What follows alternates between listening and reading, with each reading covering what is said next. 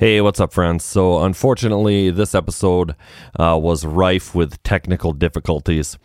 So the audio is pretty fucked up. So I apologize for that. What happened was I had made some changes in the studio to actually better accommodate doing this podcast, and I made some changes on the hardware that I didn't reflect in the software.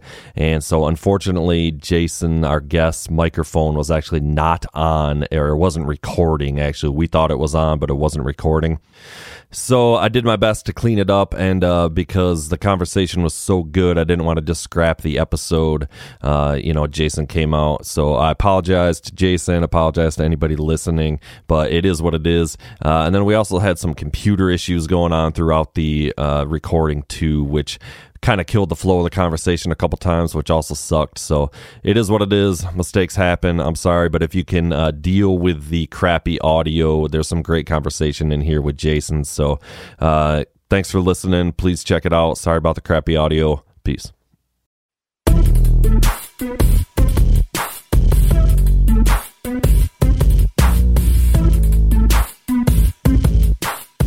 Vandross. We're just listening to some Kanye.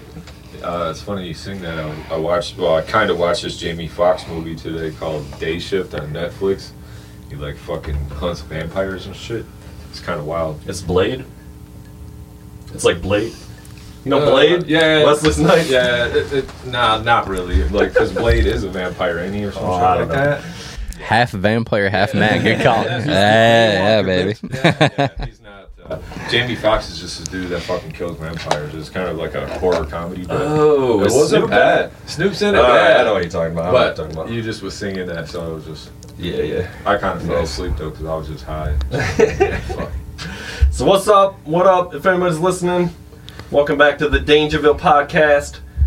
I'm Boss Danger. We're here with the infamous Mach 3. What up? He and I are dressed the same today. Twinsies. Blue shorts and black t-shirt. Rocking this Holloway shirt for the record. Holloway shirt. It's a pretty dope shirt. Represent hard, my friend. Today we got our very special guest for episode 4. Our second guest. This guy here is one of the best producers in, I would say in Michigan, definitely in West Michigan. He is the owner-operator of Exit Door Productions. He is a killer guitarist, probably one of the best death metal guitarists around, I would say, too.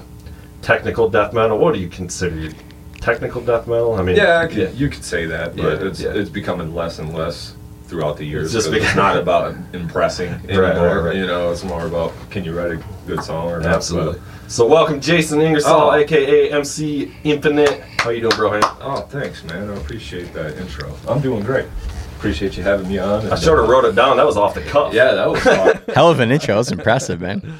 A little intimidated you be in your presence after that thing. Wife, because you really know how to Like, yo. I'm gonna stay here for a while. Keep telling me. No, I appreciate it though. Thanks. Yeah, hell yeah, man. Of course. So we've known each other a long ass time, but also kind of not. Like we go way back, but kind of don't. My microphone's fucked up here. I was telling him that your first band was with my brother, and Dave started one of your first bands anyway. That was my very first band. Jamming in my basement, which is where I still got Dangerville Studio B there in that basement I was talking about. Yeah, that's why it's so crazy too, just because we've known of each other for so long. But I knew your brother. We played with my cousin Adam Garvey, and that was the first show I ever played, just like out of this shitty little combo crate. And we played out in this party in Spring Lake, and it was the first time we ever played. But your brother played drums, and then, as we discussed the last time we hung out, Dan was on bass, and then Dave Stark. Yeah. You know, singing. And Dave was singing and playing guitar. Yeah. Or my cousin Adam Garvey was actually singing. Okay, and Dave was doing some singing, and then right on. Yeah, so yeah, just weird how things go around like that. Yeah, I'm sure it was pretty terrible. It was the worst. Yeah. It was the worst. What were you guys playing? It would have been like probably Metallica covers. Sober from Tool. Fucking. What are the easy songs? Like fucking Sweet Dreams from Marilyn Manson. Yeah. Right. Yeah. Oh yeah. all Yeah. that beginning. Got to get that low hanging fruit just off the bat for sure, brother. Bones by Alice in Chains, just the 0, 1, 2, 3 songs, you know. I remember Dave always playing like Korn songs. Yep. He showed me how to Fine. play Unforgiven by Metallica. Yeah. I remember that because I was just learning how to play guitar. Yep. He was a good guitar player, man. Yeah, I mean he still is, right? He's Yeah. still doing it. I don't know because like I actually recorded the Product of Society. He was in a band with Brandon Pasqua. Okay. They were called Product of Society. I don't know if you've seen them or I think I thought saw them. them. Maybe did you guys play with them out at that fucking bar in Twin Lake or something that came up? Yeah. Now that I think about it, yep. Yeah. Something like that. But yeah. So anyway, like I recorded them, but he didn't really play guitar. He just kind of sang, and Putting the joint down. I'm good on that for now. Thanks, bro. Appreciate that. But yeah, so I don't really know. I don't know. I know he said he was having some hand trouble or something like that. Oh, that sucks. Yeah. But yeah, when I saw him play with you guys, he was still fucking throwing it down, dude. Just pure. Yeah, he's always been a great musician. Yeah. And then speaking of, do you know Steve then? Yeah. His bro? Yeah, I was in Steve and I were in drumline together, so I knew him pretty good.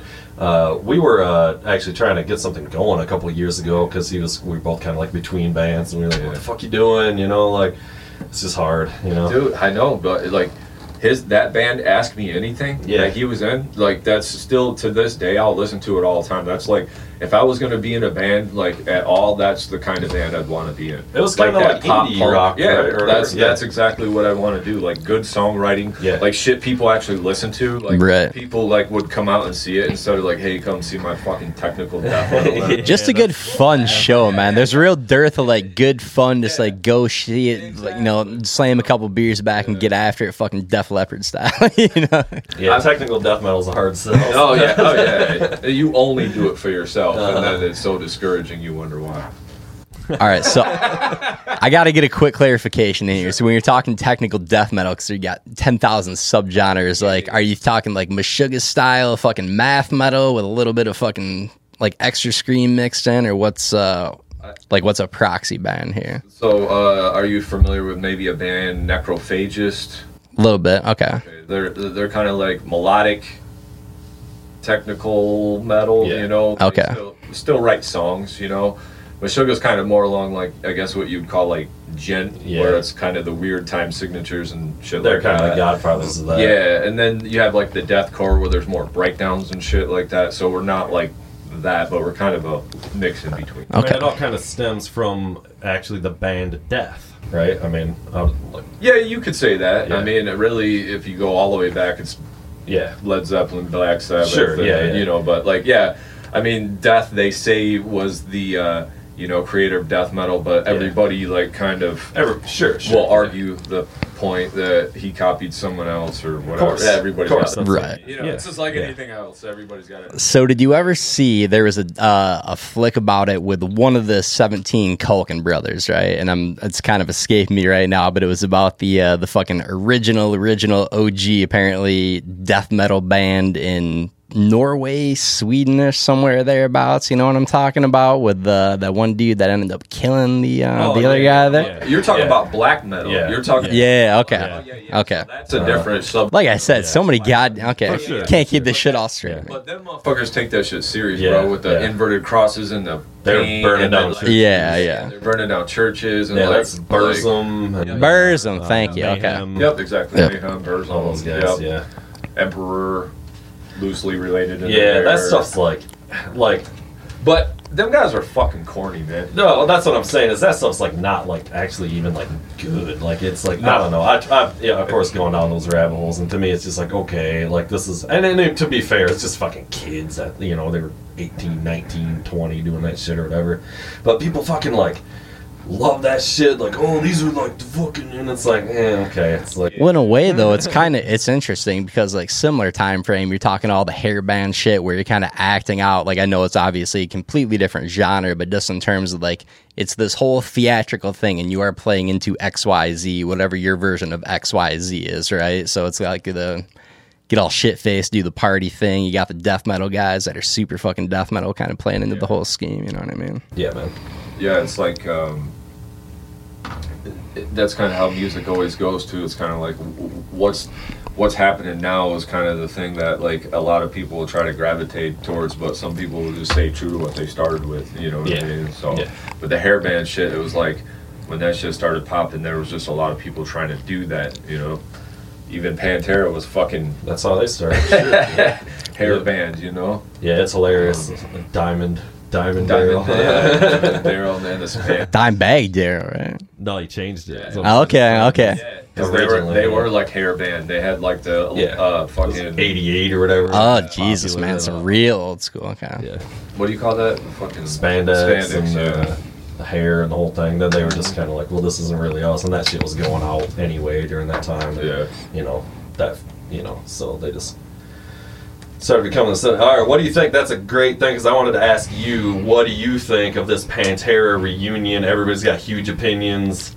What's your thoughts on the Pantera reunion? Yeah, or whatever you call it right now happening. I think statements have came out, and they're very aware that it's like an homage to Pantera.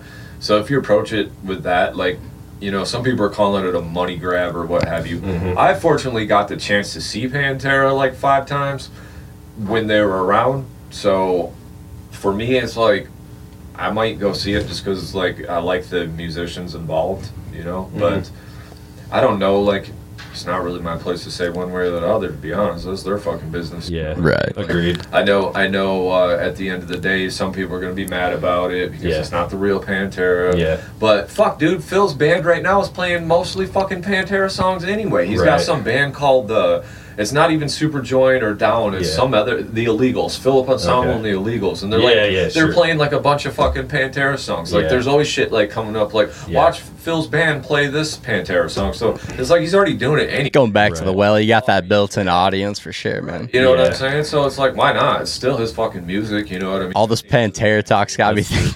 I forget what the actual show was. It might have been Tool or something, but one of our buddies, Swanson, was out there with us, and there's like some contingent of Pantera fans for whatever reason. It's like, oh man, he's talking about that whole "I Shot Dimebag" T-shirt. You remember? He was gonna show up with a shirt that said "I Shot Dimebag." It was like right after. It's just a joke, you know. For sure. Oh man, people would think that way. Too serious, bro. No, I'm the kind of the opposite of you though. Is I was enjoying just fucking shitting on it, talking shit. Like does seem like a money grab. Like, I don't know. I'm probably not right, or maybe I am, but that's you where might. You might be. To me, it's just kind of like, you know, after all this time, now they're both the Abbott brothers are gone now, and now all of a sudden these guys are popping up like this, and like, I don't know. Can I say one thing? Yeah. It's not necessary. Right. Yeah, that's what I'm saying. Yeah. I mean, if that's probably my opinion on it. It's not necessary. Yeah. I mean, it's not my place to say, like. But man, if you got a chance to grab a bag to get a little bit of that sweet cheddar, man, like why the fuck not, dude? And they built it, so you know, like it's not, you know. Yep. Everybody's got to cash in at some point. Right. Gotta make a goddamn buck, dude. Right. So it's still their music at the end of the day, right? Right. Like if they still have an opportunity to maybe make some money off of it again, or even, you know, if you look at it in a different way too, objectively, maybe it'll get people that aren't aware of Pantera into Pantera. Yeah, indeed. I mean, so there's always that option. Yep. Something circulate. Little exposure, little awareness, and economics are always a factor. By the way, podcast Dangerville sponsored by no, I'm just kidding. The Pantera reunion. I just felt like, to me, this one's a hard one though, because the Abbott brothers were so crucial of that band. Like they were really the core. You know, you can say what you want about Phil and Rex; they're great. It was all their band. I get it, but those brothers were, you know. So that's a hard one. It's not like it was some other band of just like 4 random people, and it's like, oh, the drummer's gone, but he wasn't really that important or whatever. Like, I don't know. The tones are undeniable, live and in the studio. Drum tone and guitar tone from those two dudes. And like we were discussing before we turned this on, when you talk about players, it's about the player at the end of the day. It's about Vinny playing those drums. Like, Charlie's sick as fuck for Anthrax, and I love Anthrax and I love Charlie. But Vinnie Paul is the one that plays those drums, and that's the way he plays it. Signature sound, Yeah, agreed. And I love Zakk Wylde, but I don't care if you play a Washburn and plug it into a crank amp, it's still gonna it's sound not. like him. It's gonna sound like Zakk Wylde, and it will not sound like. There's always that chemistry factor, man. Regardless of genre or whatever you're talking, like it's got to mesh, it's got to gel, and sometimes it's just fucking huge, man. Yeah. Signature sound can't be undersold. I was never all that huge into Pantera, honestly, though. You know, Yeah. I was maybe a little young. I think you were a little young. You know, and it never really caught me. Not that I haven't heard it all and like it or whatever, you know, but like it was never like a band that I was like, this is like my band. You know, I was never gonna hang my head on it. I didn't go see them. They played. You were probably at the show. It was at like LC Walker Arena back in the day. Like I didn't go to that. You know, kind of wish I would have now. Right. Where were you when you heard of Dimebag Darrell's murder? What were you doing? I'm sure it's one of those things where everybody remembers where they were or whatever. Or maybe not. I don't remember, man. I just I think I read it online or something like that. I think I read it on a blog or came across. To be honest, I don't remember. Thinking through statistics, it was likely I was jacking off and playing some N64 or whatever the game. I thought that was going to be a great question. Well, let me tell you mine because it's kind of funny. I was working in the mall, and this old, you know, like mall walkers, like old people that like go to the mall for exercise. Oh yeah. Rocking those Reeboks, those big ass white Reeboks. So it's like 10 o'clock in the morning or whatever. There's nobody in the mall or whatever, and there's this fucking old man mall walker who I kind of was like shooting the shit with every couple days or whatever. You know, you get to know these people just sitting there, and he came by and he was like, "Yeah, did you hear about some guy, some heavy metal guy was murdered or whatever?" And I was like. I was like, damn, I didn't have any idea what he's talking about. He's like, yeah, something dime something. And I was like, what? Like, well, at that point, it's like, whoa, what are you saying? You know? And like, this was kind of even before like cell phones and shit too, or whatever. Yeah. Like, you didn't have like the instant, like, the pull it up news feed or whatever, yeah. The sweet irony of some 75-year-old mall walker pointing that out to a young Ross who couldn't have been more deep in all things fucking metal back in the day. Oh, I'm sorry, dude. That could have been an MTV News update, maybe too. I don't know. All that, dude. It was big news. I mean, it's fucking Little Kurt Loder jumping in there. Right? Hi, I'm Kurt Loder. That Megadeth tune. Kurt Loder with MTV News. Did you guys watch this fucking the documentary on Woodstock '99? Yeah. I started to. Yeah, do you remember that shit when it was going on though? Like I was watching it. Obviously, I wasn't there, but watching it on MTV, like holy fuck, this is wild. So they had, I believe that's when they had pay-per-view, and you could buy it through pay-per-view. I remember being over at Dave's. Actually, speaking of Dave Stark, but yeah, they had it on pay-per-view, if I'm not mistaken. Yeah, that's what a bunch of the craziness was, because you could do anything on there. Yeah, and Dave Stark, his mother, rest in peace.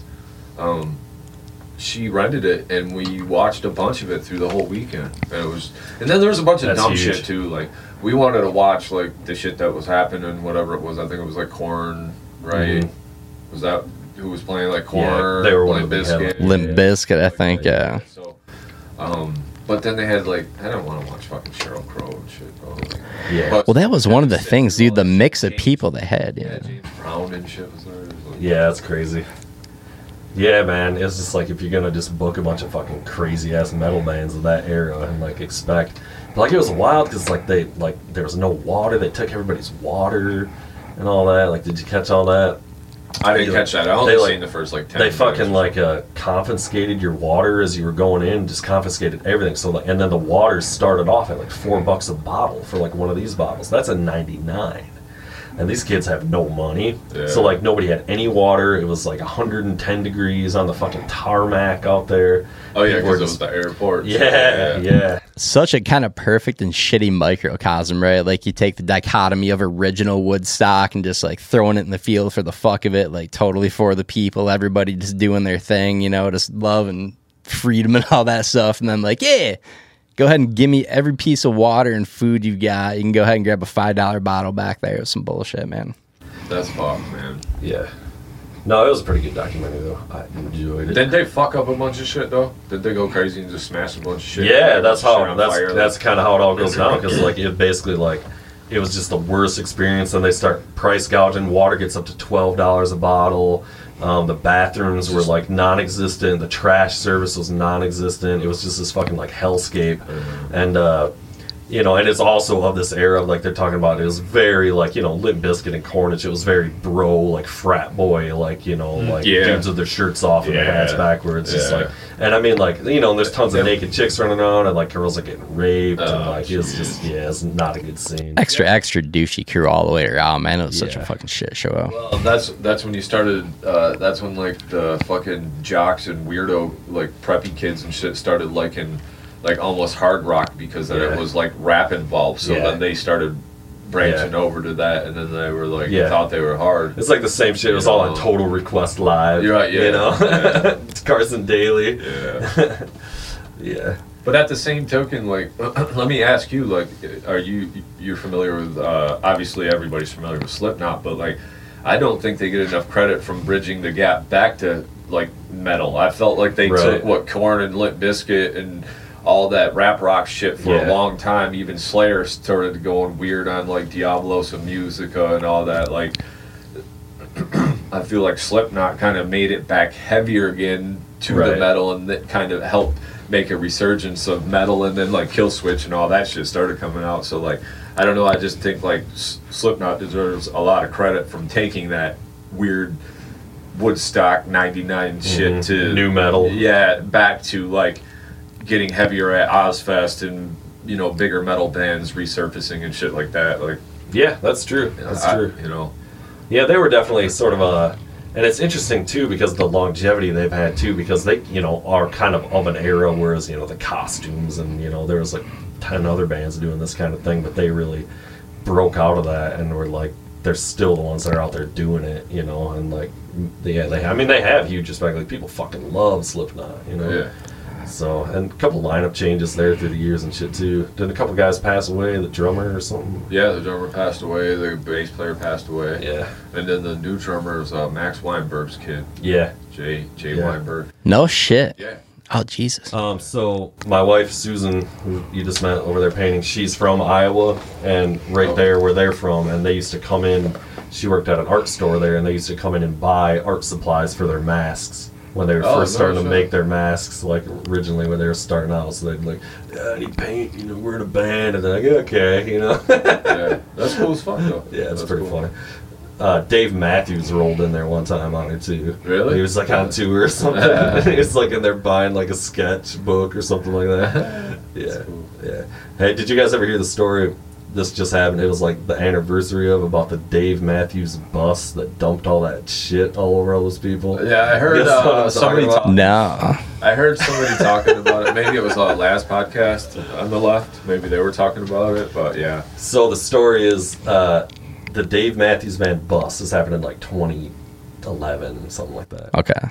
On August 8th, was rolling through Chicago, and they like stopped on the Chicago River or something, and they like opened their bus's shit tank and were gonna like drain it into the river off a bridge, like off a bridge. Right. And there was a fucking passenger cruise, like an open passenger cruise ship, like Chicago River Cruise to, you know, like daily tour thing or Jesus Christ. Under there and all that fucking, it was like 800 pounds of fucking Carter Buford and the other cats and Dave Matthews Band. Boyd Tinsley, right? All their Boyd shit Tinsley fucking spilled all over those motherfuckers. Little Stefan LaFleur or whatever that cat's name was, that bass player. That's one of my favorite bass players. That kid wailed, man. That was probably like all vegan food.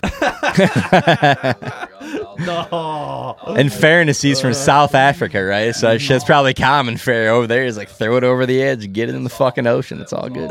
Foods. All Whole Foods. That's why I waited. I caught those guys one time, and like I was always a pretty big Dave Matthews fan, and it was a real disappointment though, because I caught him inside a fucking not Wings Stadium, but Red Wings Arena back in the day. Joe Louis, yeah.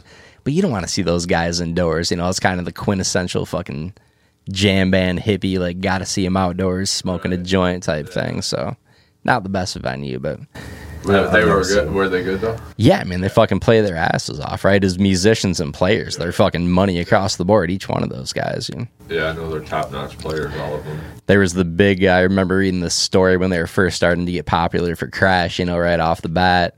That kid playing bass for him was like 14 or some shit. So he had to sneak him into bars to play shows because he wasn't even old enough to get in, you know.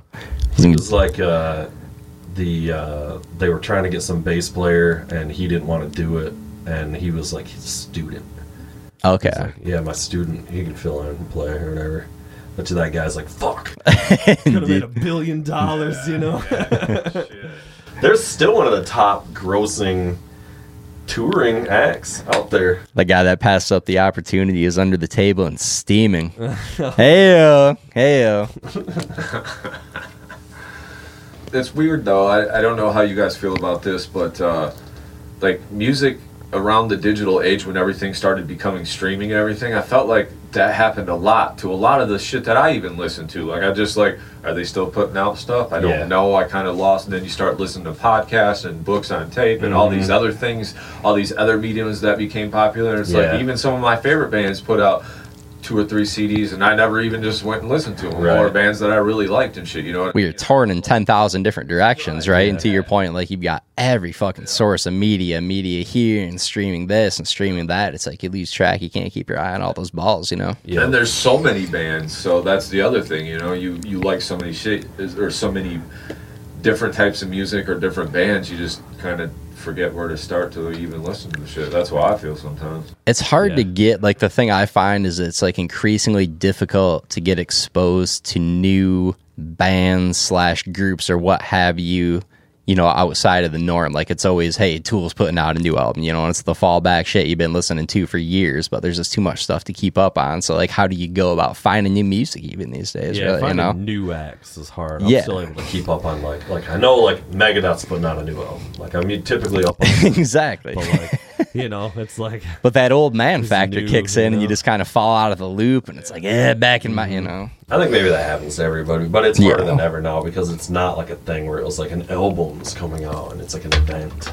Yeah. You know, now it's like it's all singles and like I mean like younger acts and shit. You know, like I mean, you know, you're kind of, I mean, like the kind of hip hop shit you do is, I don't know. It's more like, do you ever get into more of the pop aspect of the hip hop kind of shit?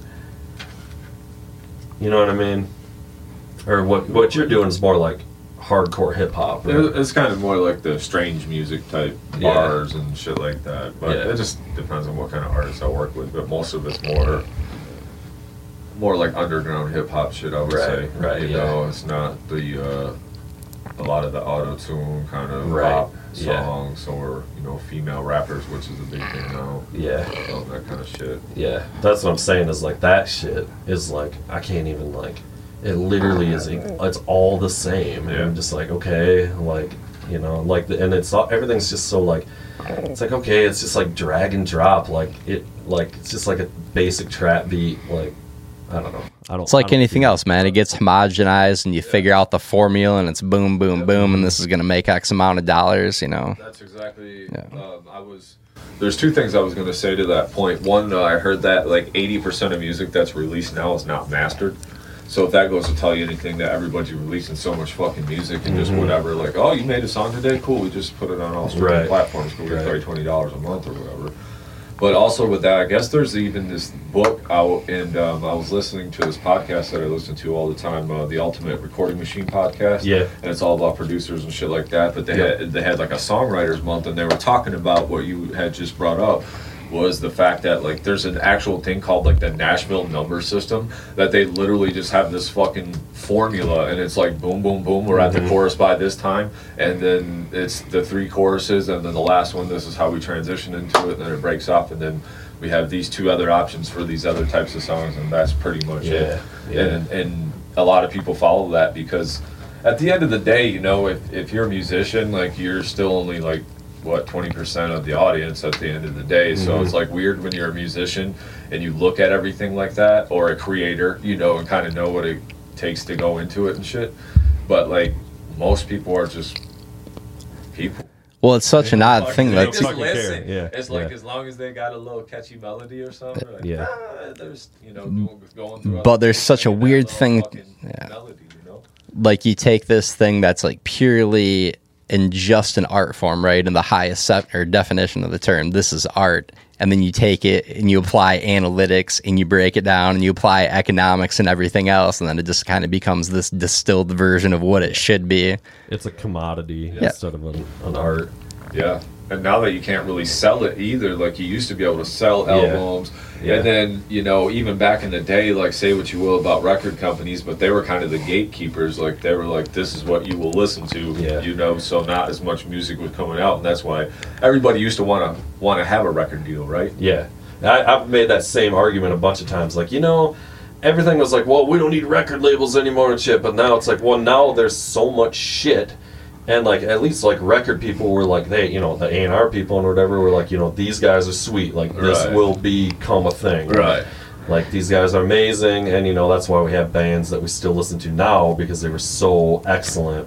And now it's like, you're saying, it's like there's so much shit that nobody wants to even try to listen in a way or whatever. Like, you can't find the good stuff because it takes so long to wade through it all. Yeah. Well, it goes back to your point about whatever, X percent of things are mastered now versus the old days. It's like you're cutting out the middleman. You're also cutting out some of that production value, and it's straight to market, which is cool in one sense because you can do your thing and like you might get a chance that you otherwise wouldn't have. But if it's some subpar bullshit product, like okay, there's more crap out there. Awesome.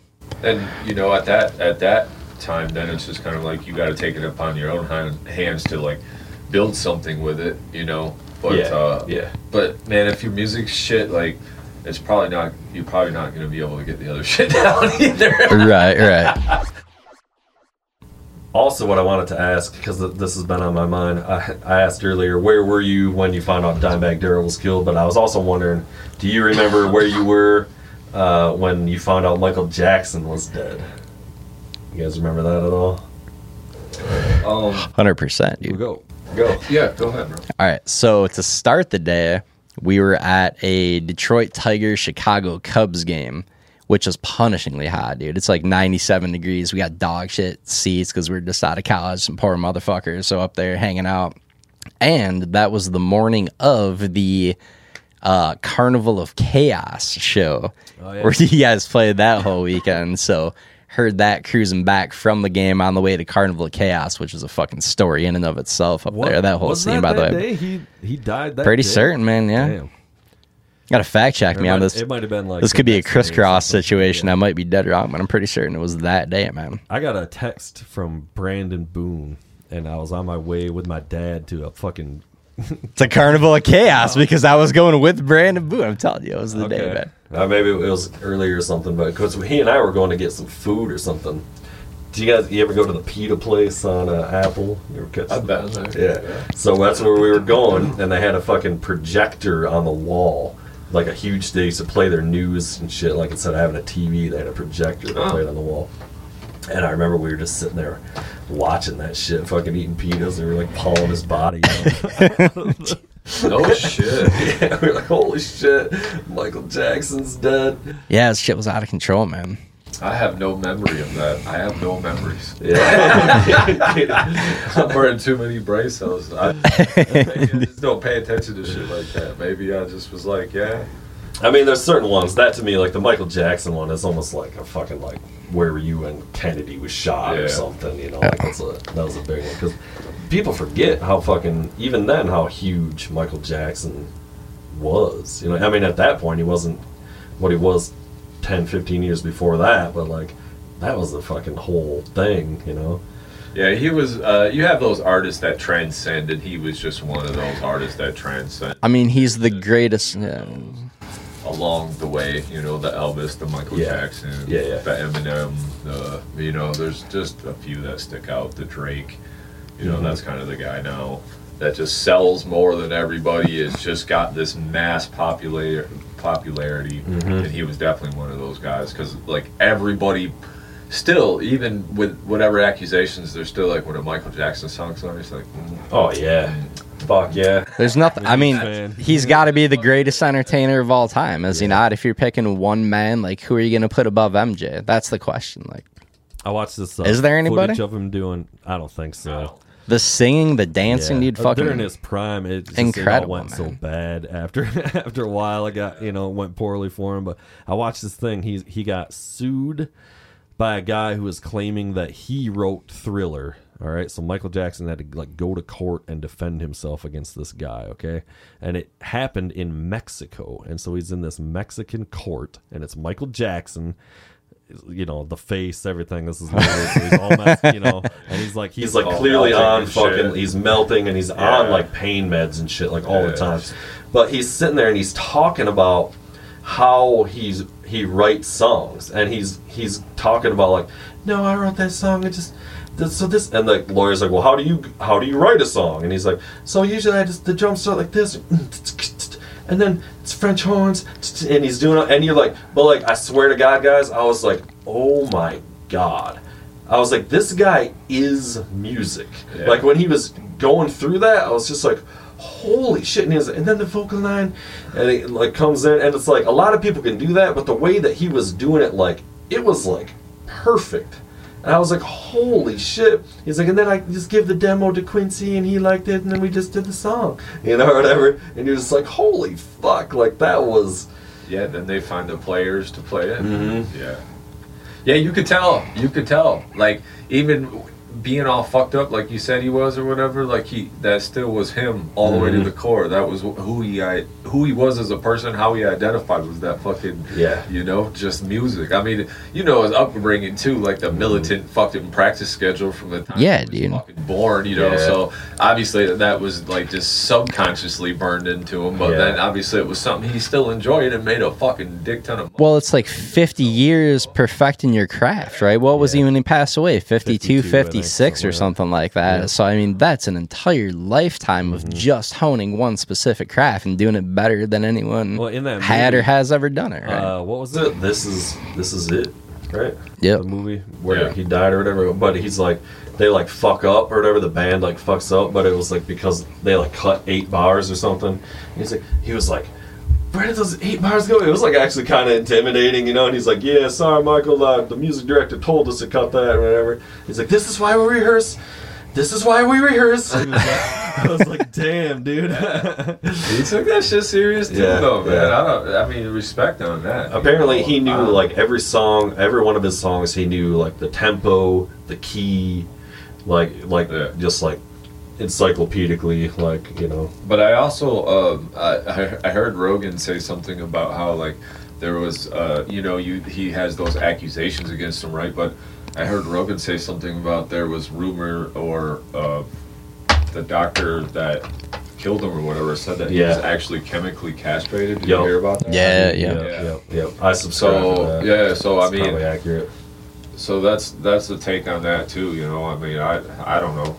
Yeah, well, I mean, it makes a lot of sense. I mean, everything, the evidence looks that way, and why would that guy be saying that? And like, I mean, he's tiny. His voice is obviously super high. Which part of that was on purpose. Like, that's even part of why he started doing nose jobs. For that nasally. And he also talked like that. Like, it's a known thing. Like, if you want to sing higher, talk higher all the time, because you just are kind of like exercising your voice in a different thing. That said, he was clearly like, I mean, he was 100 pounds, no testosterone at all. And I think a lot of that is what led into his whole fascination with being friends with little boys, and then running that into like essentially a sexuality confusion of like, you're chemically castrated, you don't have that. Well, in a lot of ways, you're a small child in a grown man's world, right? Like, if that aspect of your life is cut off and you don't go through all those fucking progressions, like. And I think he just got confused, like, sexually, and these boys were like his best friends, but it was also like a confusing thing for him. Like, I don't know. That's my best guess on that. And I also think there was probably other influence, like whatever, he was probably on some drugs for a long while. Yeah. Dealing with depression and all kind of different shit. So, well, it started when he burned his fucking head at the Pepsi thing. Yep. And it was all downhill from there. But we did that, me and Bubba did that podcast about Michael Jackson, this buddy of mine. And buddy Shapes too, that we actually lived with. We produced this like 17-hour long documentary podcast about Michael Jackson. Oh, and shit. I produced just I did the production. He did all the actual like podcast, Like the research and the all that research shit, things. yeah. And he interviewed essentially literally everybody except for the actual accusers, like the couple of kids. But he interviewed lawyers on both sides. Oh, no shit. Yeah, it was. I mean, it was pretty legit. We actually got kind of fat paid to do it too. It was on. You guys heard the Luminary podcast network? Yeah. Oh yeah. It was one of their first shows. It was like they had like 4 original shows, and right when they launched, but they didn't promote it at all. But but it was so like I'm just thinking about it now. I was like, listen to a lot of people talking a lot of, it was people. It was for and against, and like, oh, he was definitely doing shit to kids, Yeah. and other people, he was definitely not doing shit to kids, and just like, man, it was pretty wild. He talked to like MJ's lawyer and all that shit, and like, Damn, he went after it. we had was it Al Sharpton, who's the guy? Oh, yeah. was on there. Holy shit. Yeah, That's wild. yeah, man. So it's kind of just like you kind of don't know where to land on Right. there. Like Yeah, something yeah, was yeah. definitely not right here. Yeah, you know? something's not right, but at the same time, it's hard to pass judgment if you don't know. And you it's got to not say really too, a he place was there. acquitted in court, and you're like, Yeah. well, you weren't on that jury. There was Right. there's a reason Right. why. So I don't know. Who knows? But goddamn, those are good songs. Yeah. Besides the fact, I mean, It's weird. It's Right. weird because, people still listen to R. Kelly on that too. So, Oh, and yeah. that's fucking weird too. And he was accused of all that stuff. Yeah, and not near as good as Michael Jackson. Yeah, not even. Indeed. That motherfucker's weird, bro. Yeah. I think at some point, though, like all the artists, they're all a little off their rocker in some way or another. That's probably true. Probably all of us artists in some way or another. Yeah, that's but probably true. That's kind of what makes us. Takes a special breed to do that thing and do it well, man. Like sanity is not necessarily a prerequisite, right? Like Did gotta be you a little watch fucked up. Any of the R. Kelly documentaries or anything? 'Cause I really I've didn't. seen it. Yeah. Yeah. Surviving R. Kelly or whatever. Yeah, it was a little much, but Right. it's just fucking weirdo. It was a little Everything- much. Yeah, everything you kind of heard or think it's probably what it is. You know what I'm Damn. saying? You don't need to watch it. Yeah. I killed it real quick into it, honestly. I started up in like 15, 20 minutes. I was like, oh, this is just going down a real dark hole. I don't care to be in person. heavy, Yeah, man. huh? Yeah, it's Damn. he a lot of little girls, man, like 13, 14-year-old girls and shit. Like he would like try to get them in the studio to sing and stuff, and Right. then he would just pretty much like try to dominate them. It's fucked up, man. You get that abuse of power and you get people in that position where they're icons and you're looking up to them and you've got all that aspect and you fucking capitalize on that. It's some sketchy shit, man. It's a real dark place to go down for sure. But I'm not positive, but if I do remember correctly, we've already went over this. My memory fucking sucks. So he might have had some shit happen to him when he was a kid. Yeah. No excuses, but usually Yeah, that's yeah. the case anyway. Yep. And that's always kind of, that's usually the pattern, something like that, So I believe that's kind of what they went over at a little bit later in that. No excuses, but it's just Yep. weird how that. Well, the No, it's percentage of people that are involved with that as adults, like that had that happen to them when they're little, it's, ridiculous. It's just weird how it's just like, it just keeps going, Damn. So, Wow, it's really a lively conversation. yeah, we went from Michael Jackson to R. Kelly, yeah. Bunch of fucking creepos, man. Because I remember I saw you guys. It was Infinite Design, I think. It was at the intersection. I think maybe it was a heavyweights thing or something. Did like your brother play in the band for a minute or something? Yeah, Okay, that's what it was. And I remember watching you guys on the floor and like watching your guys' fucking hands, like those fucking wrists, because you were doing a lot of sweeps and shit, and like just being like, Jesus Christ, man, these guys are out of control. Yeah. I never got good at like sweep picking and those kind of techniques, So Yeah. that stuff to me is always kind of just like, damn, that's fucking wow. Yeah, it was one of those things too. It's like you kind of look back and like, yeah, I could have probably played it cleaner, but like we really pushed each other. Like my brother got in the band, and he's a bit younger than me, like 9 years difference. But he was kind of just starting to play guitar, but he picked it up very quickly. Yeah. So he was in the band for a while, and it was just cool. But at that time, like when we first started, we just wanted to write the craziest, weirdest riff fucking salad shit that we could, like whatever. So. A lot of it made no sense, but it was cool to us. So. Right, but that's what I was saying is that was the lane you were in. That was the point. Was it supposed to be crazy? You know, just technique and you know, precision, fast. You know. Did you like Dillinger Escape Plan? Oh yeah. Yeah, they reminded me somewhat of that. I never got super huge into those guys either, but tell you what, that fucking dude, the singer, Greg, he's got solo albums. You ever heard his solo albums? Yeah, they're great. Holy fuck, they are great. They are fucking great. I was like, holy shit, where did this guy, he's doing this? Like, what? So he was also just singing on tour for Jerry Cantrell.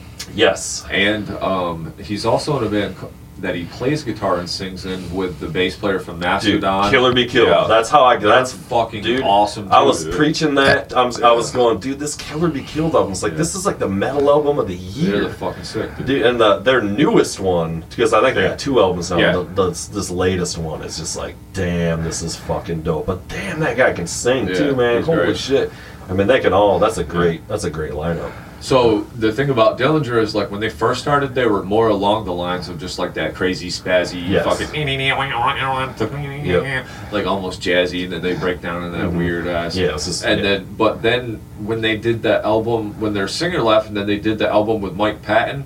Did you hear that ever? No, I didn't. I remember that happening. But that is fucking incredible. Like so then they kind of faced this weird position where it's like, oh shit, we had Mike Patton on a record, and then our old shit's all weird like this, and then Greg, he joined the band, and then they had this whole other element to him where then they started doing more like singy stuff because he could sing. Yeah. But he was still fucking crazy in that band, like jumping off shit. Like them guys jumped off their I seen them with the Faceless at the Intersection, and like every show they've ever played is just all out balls and nuts, jumping around, swinging guitars. Just we caught Dillinger one time. Who the fuck did they open for? Was it Coheed maybe? Did they open for Coheed, or am I just mixing that? Because the drummer, did he play with both, or am I totally making that up? That's how they knew each other. Okay. They toured together, and then that drummer from Dillinger Escape Plan quit Dillinger Escape Plan and joined Coheed and Cambria. Remember that? Yep. Yeah, which was a bit of a weird.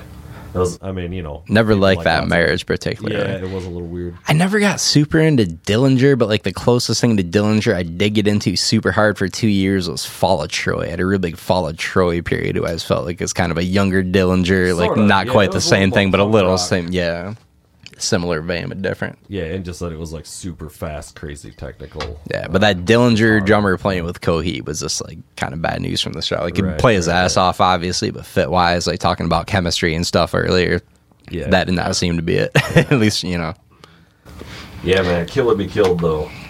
Huge album. Yep.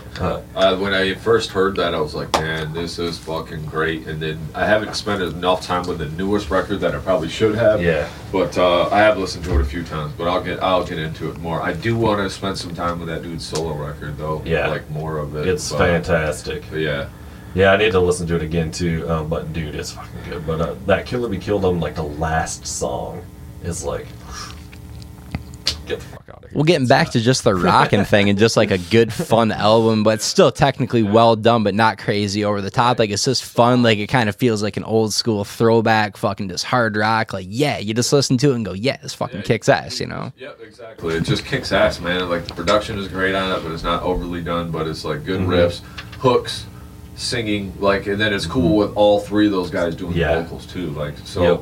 I like a lot of people like shit their pants about Mastodon too, like, and they made a big deal about them like when they first came out, and like I was kind of into them, but then I watched a few, like when I got COVID, I was laid up, so I just sat there and watched a bunch of YouTube documentaries of like all like different anything I could find of like studio people in the studio or making of or whatever, and I watched a Mastodon one, and I just like kind of started liking those guys a little more and started getting into their stuff. You know what I mean? Sometimes it takes like liking the musician first. Like Periphery, like a lot of people love those guys, and I just kind of was like, whatever, they sound like a degent Linkin Park. Thank you, man. Yeah. Well, he invented the word gent. Yeah. But then I started watching all their content and shit. They started putting all these behind the scenes stuff out. Hey, this is how we do this. This is how we make this. And started helping people. And then it's like, all right, these guys are kind of fucking cool because I kind of like them as people. That's so now always I can music, you know what I mean? So kind of sometimes you got to bridge that gap the other. But like we're in this world now where it's like you used to just hear the music for what it was, but now it's like you almost kind of like the person first and what they stand for first, and then you get into the art afterwards. Yeah, that was the cool thing when I caught Mastodon, because I think that was my first exposure to him was live, and it was like, all right, you know, this is just a fun fucking rock show. You know, I didn't have a lot of the radio stuff. It wasn't like, oh, here's some XYZ like generic radio song we're gonna put out that's gonna, you know, hit the biggest population or whatever. So caught those guys live and just wailed, and it was a fucking fun show, man. It's a good old fashioned fun show. Misha, though. Oh yeah, yeah, I got a selfie with him. That's cool. Got a hand job for him. Misha. Shout out to Bulb. He calls himself Bulb or whatever, but he actually coined the word gent. But that was always their whole thing. Was like they started on MySpace, and it was just like being like almost like more of a personality, and then he kind of put that band together, just all these killer people and whatever. I've seen Mastodon probably like 6 times or something. Oh, really? I'm not like a super fan, but I'm a fan for sure.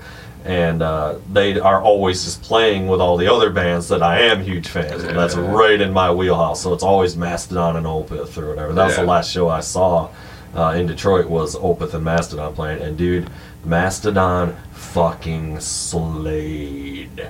We were both like, oh my god, they are firing on all cylinders. Because that new record's huge. Great record, and it was really well received, you know.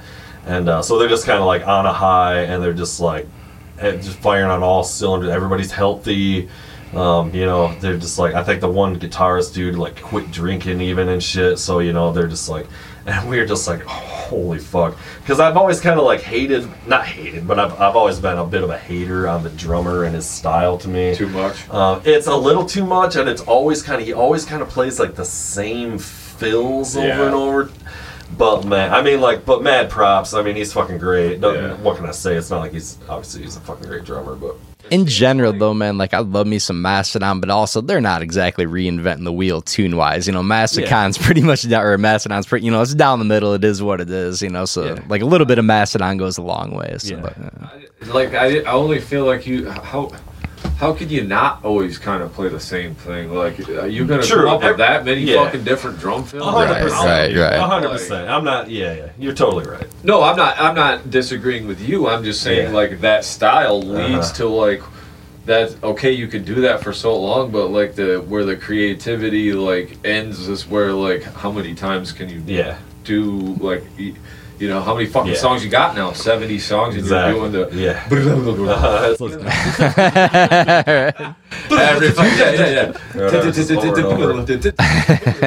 You know, I mean, you are a drummer, you only got 5 options. So you only got so many drums you can hit. Right. So if that's your style, like, fuck, man. Like, he is a preposterously tall man. I didn't meet him, but I ran into him outside of the intersection. He was out there walking around one of the shows, and... he's super tall. He's a tall dude, and like that's why he's got that kind of like, because he sings all the time now too, and he's got that like kind of like piping kind of voice. Yeah, you know? He writes most all of that shit too. Yeah, all the lyrics and everything. Yeah. Like he works with the other guys and puts the vocal patterns and stuff together, but most of that is driven by him, and I didn't know that either. I didn't know he was such an integral part of he's definitely kind of like especially like logistically or whatever, you know. But the fucking the dude though is Bill Kelleher, man, the only guy that doesn't sing. He's the guy who actually writes most of those songs. Yeah, like the riffs and shit, and all that shit. Yeah, like it's all coming from him, and like that dude's a fucking beast on the guitar, man. First time, well, maybe like the second time I saw him when I was watching, because again, he doesn't get the props because he's not singing or whatever in a way. But I was watching him, I was like, oh, that's the guy. Like, I called it then, and I was like, that's the guy who's fucking crushing it. He's like, I don't need to sing. Indeed. My riffs are so huge. Yeah, the rest of this shit. We saw Mastodon once, you might have even been there, Shay, man, that he fucking, that guy had been, like, flown out to the hospital that day with, like, what the fuck's the shit that explodes in your stomach? Your fucking... not your pancreas, your appendix. yeah, Oh, your yeah, appendix yeah, or whatever, yeah. some shit like that. Yeah. So anyway, the point is he wasn't there, and so it was just the three of them, and they came out and they're like, here's what's going on. Our guitarist is out, he's sick, he's in the hospital, but we kind of decided like show must go on. And like the dude from High on Fire came out and did like 3 songs with him. He like learned them like that day, and they're just like, sorry, don't know what to tell you. We're just gonna play our songs and just like so. It was weird, you know. It's cool, huh? Yeah, Fuck, the indeed. show must go on. Gotta throw it down, yeah. like, Yeah. Give it the old college try, regardless. fuck it. Yeah, I've seen Mastodon a fucking bunch of times, and to finish up on that is my favorite album of theirs is Crack the Sky. Yeah. That's definitely the one, and it has that video to it, which, you know, is kind of like, I've been trying to do all that shit myself always, just have like the video that goes along with it and stuff, and it's just so awesome. And I saw them do that show with Death Clock in Detroit, and that was, of all the concerts I've ever seen, that was the loudest concert I've ever been at. The kick drums were like painful, like the sub of it, like in your chest, like the physicalness of the sound was like, we were like 3 rows back, and we were like, holy fucking, like both of you guys, I've seen a lot of concerts, you know, and we were just like, this is like ridiculous. But it was also a fucking amazing show. Both those bands absolutely crushed it, that show. Clock just...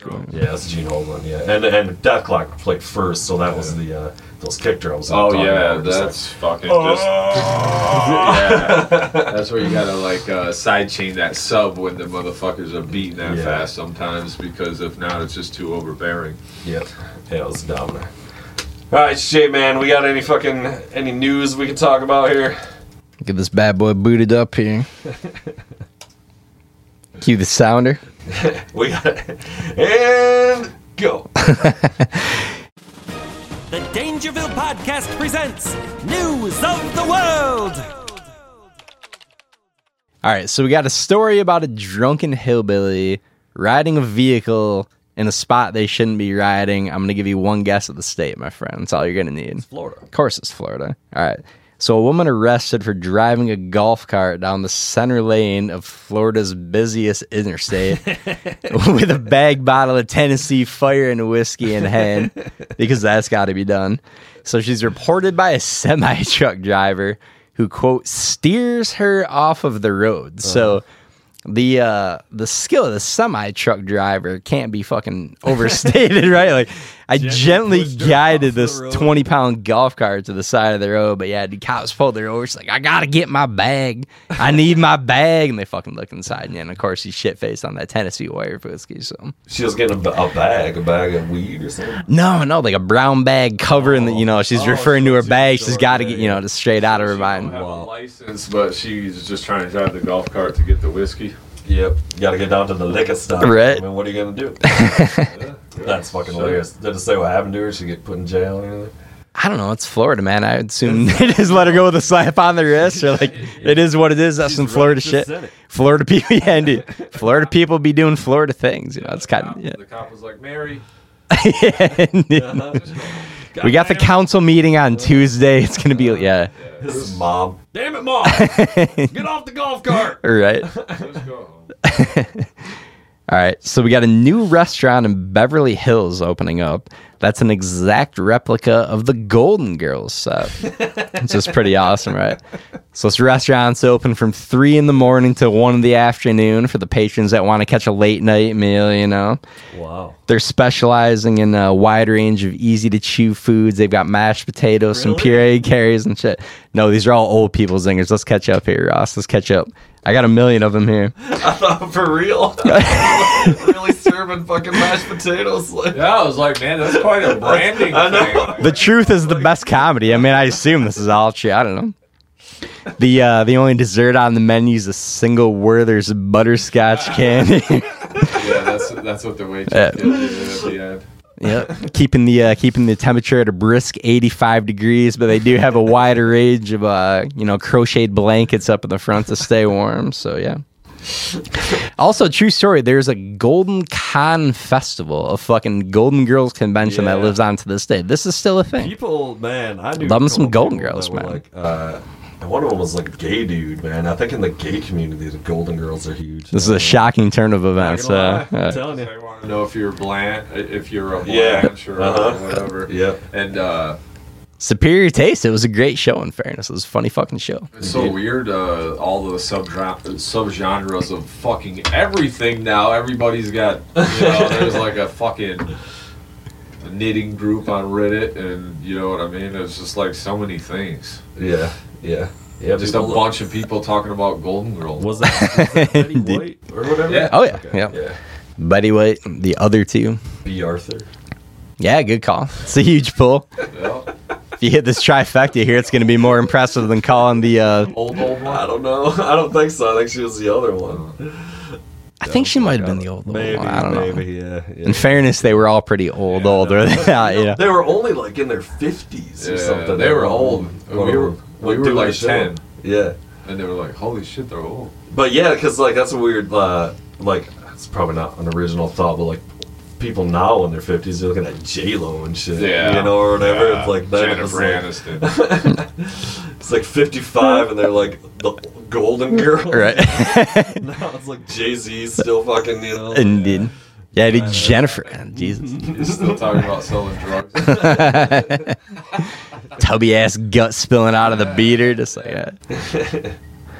All right. So, bats infested a Nevada fire station, forcing it to close for the second time in 7 years, man. Wow. I can sympathize. Do you remember that big ass greenhouse, that little boot room we had back in the day on Wall Street downtown? Like me and, those other 4 cats. So, we had that fucking Sir Bats-a-lot that lived out in that little garage and was always flying around. Yeah. I got a bat that's steady attacking me when I go out at night in my garage. She's a real pain in the ass. But anyway. It infested the whole thing. Yeah, dude. Like multiple bats forced the fire station to close down. And it's apparently a fucking pain in the ass to get bats out. Like shitting all over in there? Like, yeah, dude. Guano for days. Man, yeah. Got that guano dude. Selling that guano. Right. Ace Ventura style.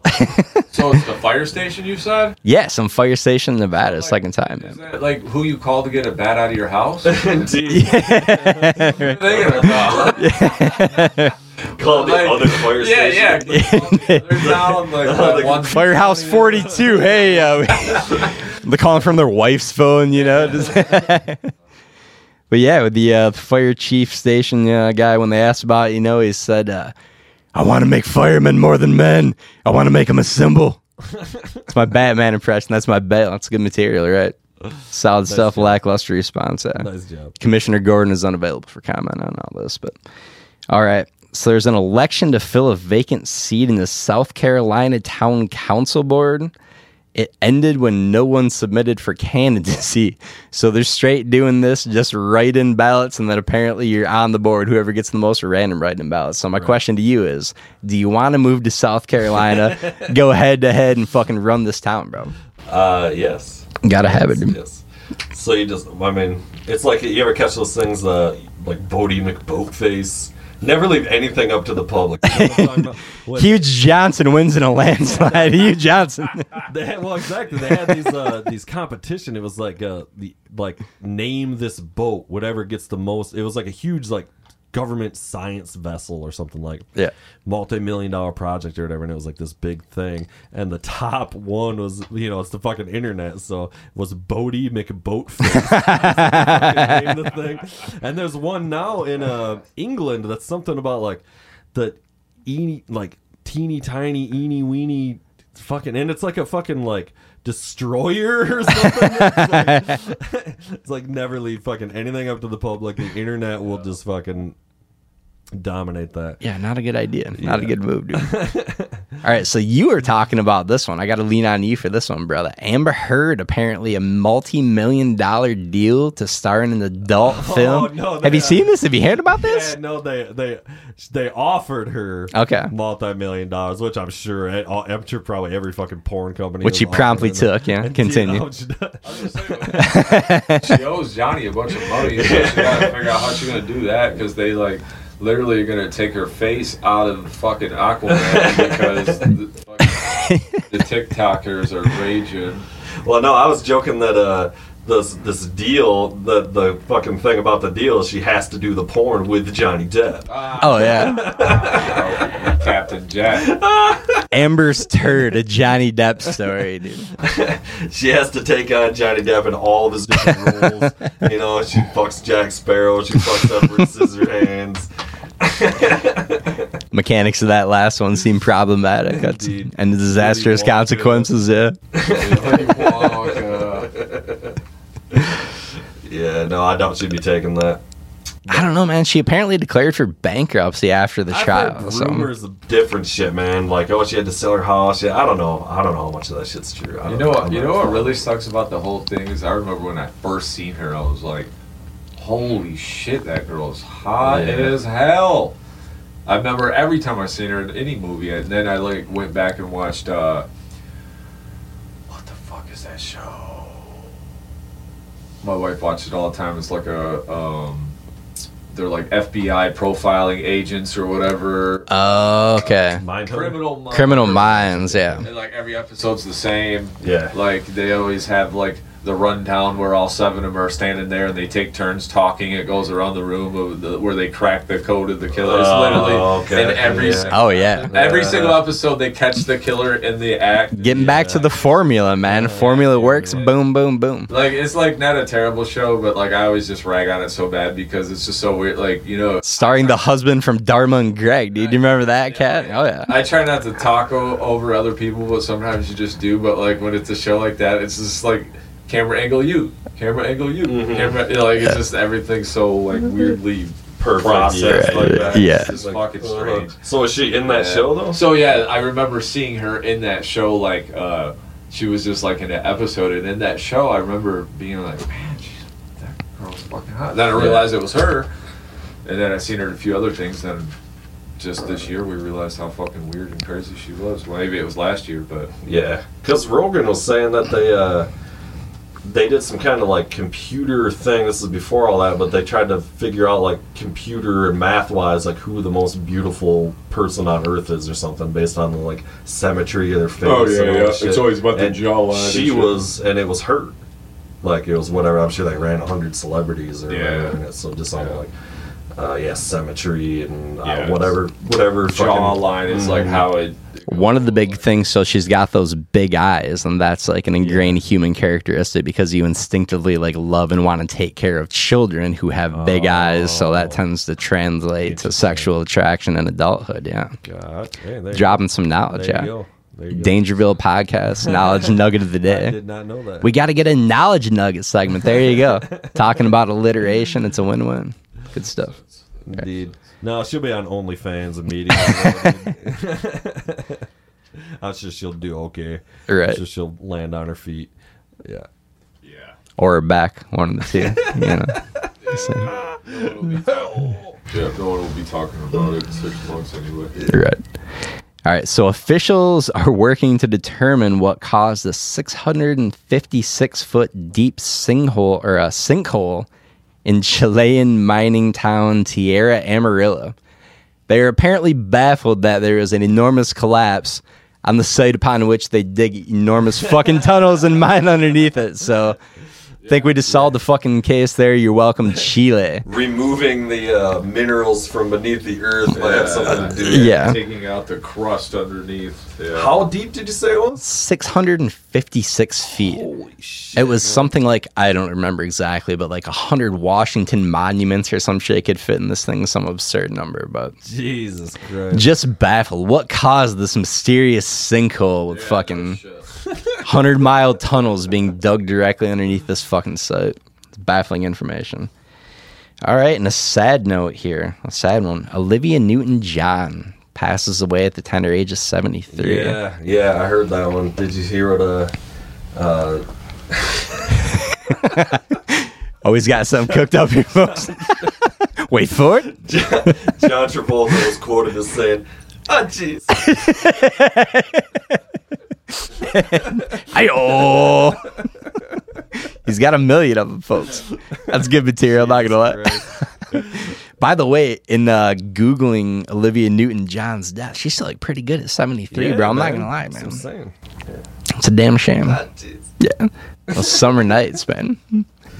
All right, man. Well, that was fucking awesome. Thank you for coming out. Oh yeah, I appreciate it. Yeah, man. a good Hopefully time. we got that fucking first intro shit. Yep. We'll see. Whatever. It's all good, man. Yeah, man. It was really fun having you out. Yeah, I talking appreciate some it. shit, man. We'll have you back out. We'll do it again. Yeah, for sure. I like talking music with you. Yeah, for sure, man. It's good shit. All right, anybody got any fucking other huge fucking things I got to talk about?